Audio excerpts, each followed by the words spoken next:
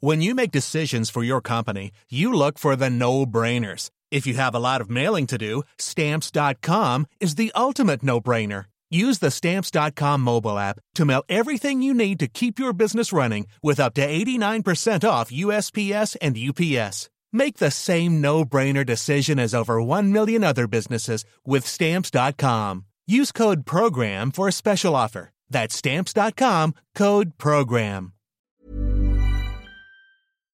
This is the Times morning briefing on Friday the 5th of March. The government is facing a furious backlash for recommending a 1% pay increase for NHS staff in England next year. Health service unions say it's a kick in the teeth for staff who've given absolutely everything over the past year to keep the public safe.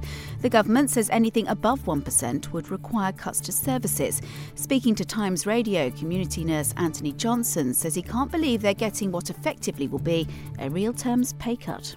We've lost a fifth of our pay since 2010, and it's just disgraceful that this is what the government's decided to think they can get away with after all the claps and all the ways that they essentially used us and shroud waved us in front of the British public, whilst 860 NHS workers and health and social care workers died throughout the pandemic because we weren't given adequate equipment.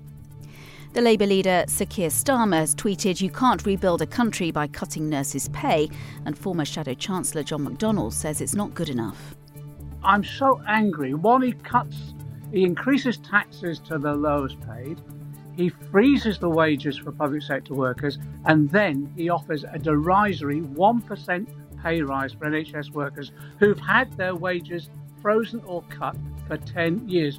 Scientists are tracking the emergence of another coronavirus variant. Public Health England's identified 16 cases of the new strain, which is understood to have originated in the UK.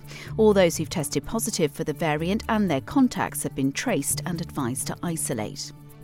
The Italian government has blocked the export of an Oxford AstraZeneca vaccine shipment to Australia. The move affects 250,000 doses. Tom Knighton is the Times Rome correspondent and explains why the Italians have taken the action. Italy has clearly said we're doing this because AstraZeneca has not lived up to its delivery commitments to Europe. We don't have enough, and we don't think Australia is in dire straits.